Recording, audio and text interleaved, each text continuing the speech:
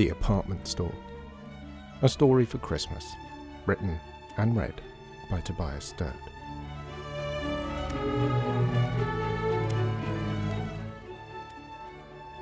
Chapter 8. The Competition.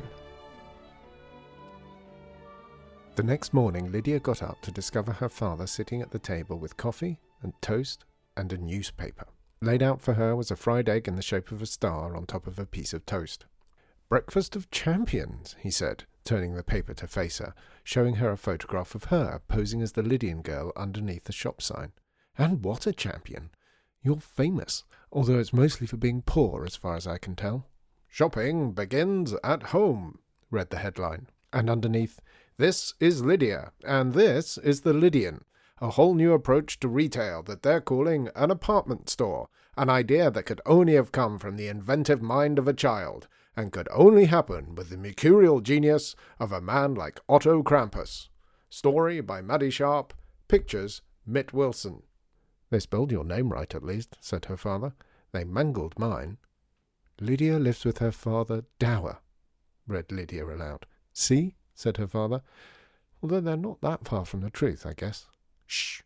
Lydia lives with her father Dower in one of those run-down tenement blocks in a neglected corner of the Old Town, one of those places in our fair city so forgotten and deprived that Dower is reduced to making by hand the toys he can't afford to buy his daughter." "It's rubbish," said Dor. "I like making those toys. I enjoy it. I could afford to buy you toys if I wanted."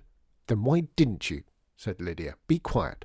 But in a story of ambition and pluck that is so typical of our fair city, Dower and Lydia have turned that fate into their strength and, in the process, created an idea that will change the way we shop forever, all with the help of one man, former department store Otto Krampus. "She's used fair city twice," said Dor. "I think she was writing that drunk. Did she seem drunk to you?" "There's a picture of me with the Mrs. Plaisance and Mrs. Mountjoy at the bottom," said Lydia, "and there's loads about the store. This is brilliant." "There's loads about Artie Krampus," said her father, "but I guess he sells newspapers along with everything else." "But that's what we need. It's called word of mouth," said Lydia. "It'll be word of somewhere else if I know Artie," muttered Dor. "Shut up. Don't spoil it," said Lydia. "People can't come if they don't know we exist, and now they know." "They certainly do," said Dor. "There's a queue outside already." "Why didn't you tell me?" Lydia sprang up from the table. "We've got to get ready." "Which is why we're eating breakfast," called her father after her. "Hey, if you don't want this bagel, I'm eating it." But she was gone. "Definitely eating it, then," he said. Outside on the landing, Mr. Krebs was unscrewing the bell from the dumb waiter. "Good morning, Mr. Krebs," said Lydia, who was disposed to be nice to everyone this morning. "Did you see? We got in the paper." "Run-down tenement, they call it," growled Mr. Krebs.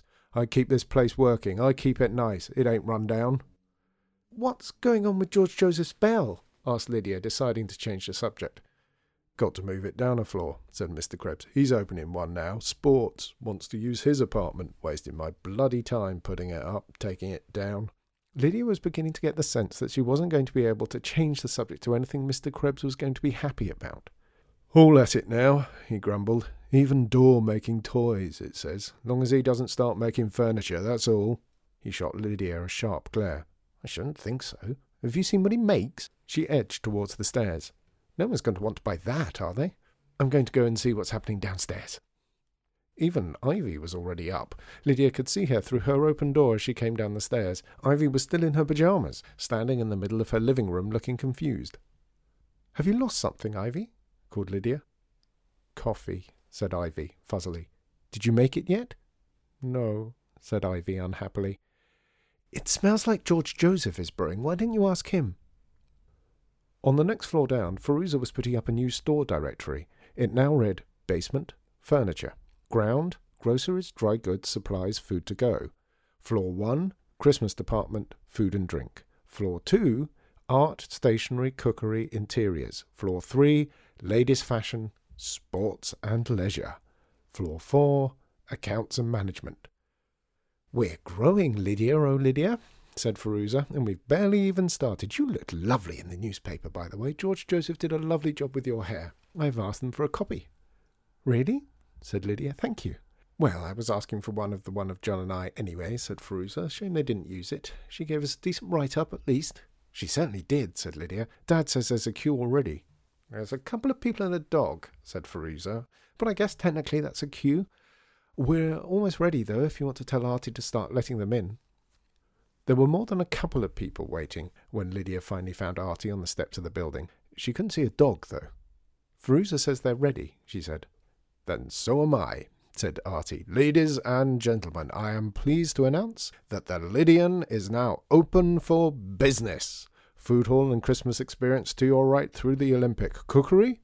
Straight through the front door, madam, and up to the second floor. Breakfast cooking demonstration should be starting soon, and you get to taste the cooking, I promise. Absolutely worth sticking around for. If he's making croissant this morning, you are not going to want to miss it. The man is a master of the oven." The people started to file in past them. 2 well-dressed ladies, a man with a big black beard and dark glasses, who Lydia thought might have been the man talking to her father last night. He must have been interested and come back to find out what was going on. Word of mouth, she thought to herself. "Where are the toys?" asked the woman. "Toys? I'm afraid we don't have a toy apartment, madam," said Artie. "But the newspaper specifically mentioned it," said the woman. "She means my dad," said Lydia. "I certainly do," said the woman. "Such a sweet, kind man." Lydia wondered who she was talking about. "Lydia," said Artie, "run down to the Olympic and tell your father to get back to your apartment. Tout sweet. Turns out we have a toy department after all."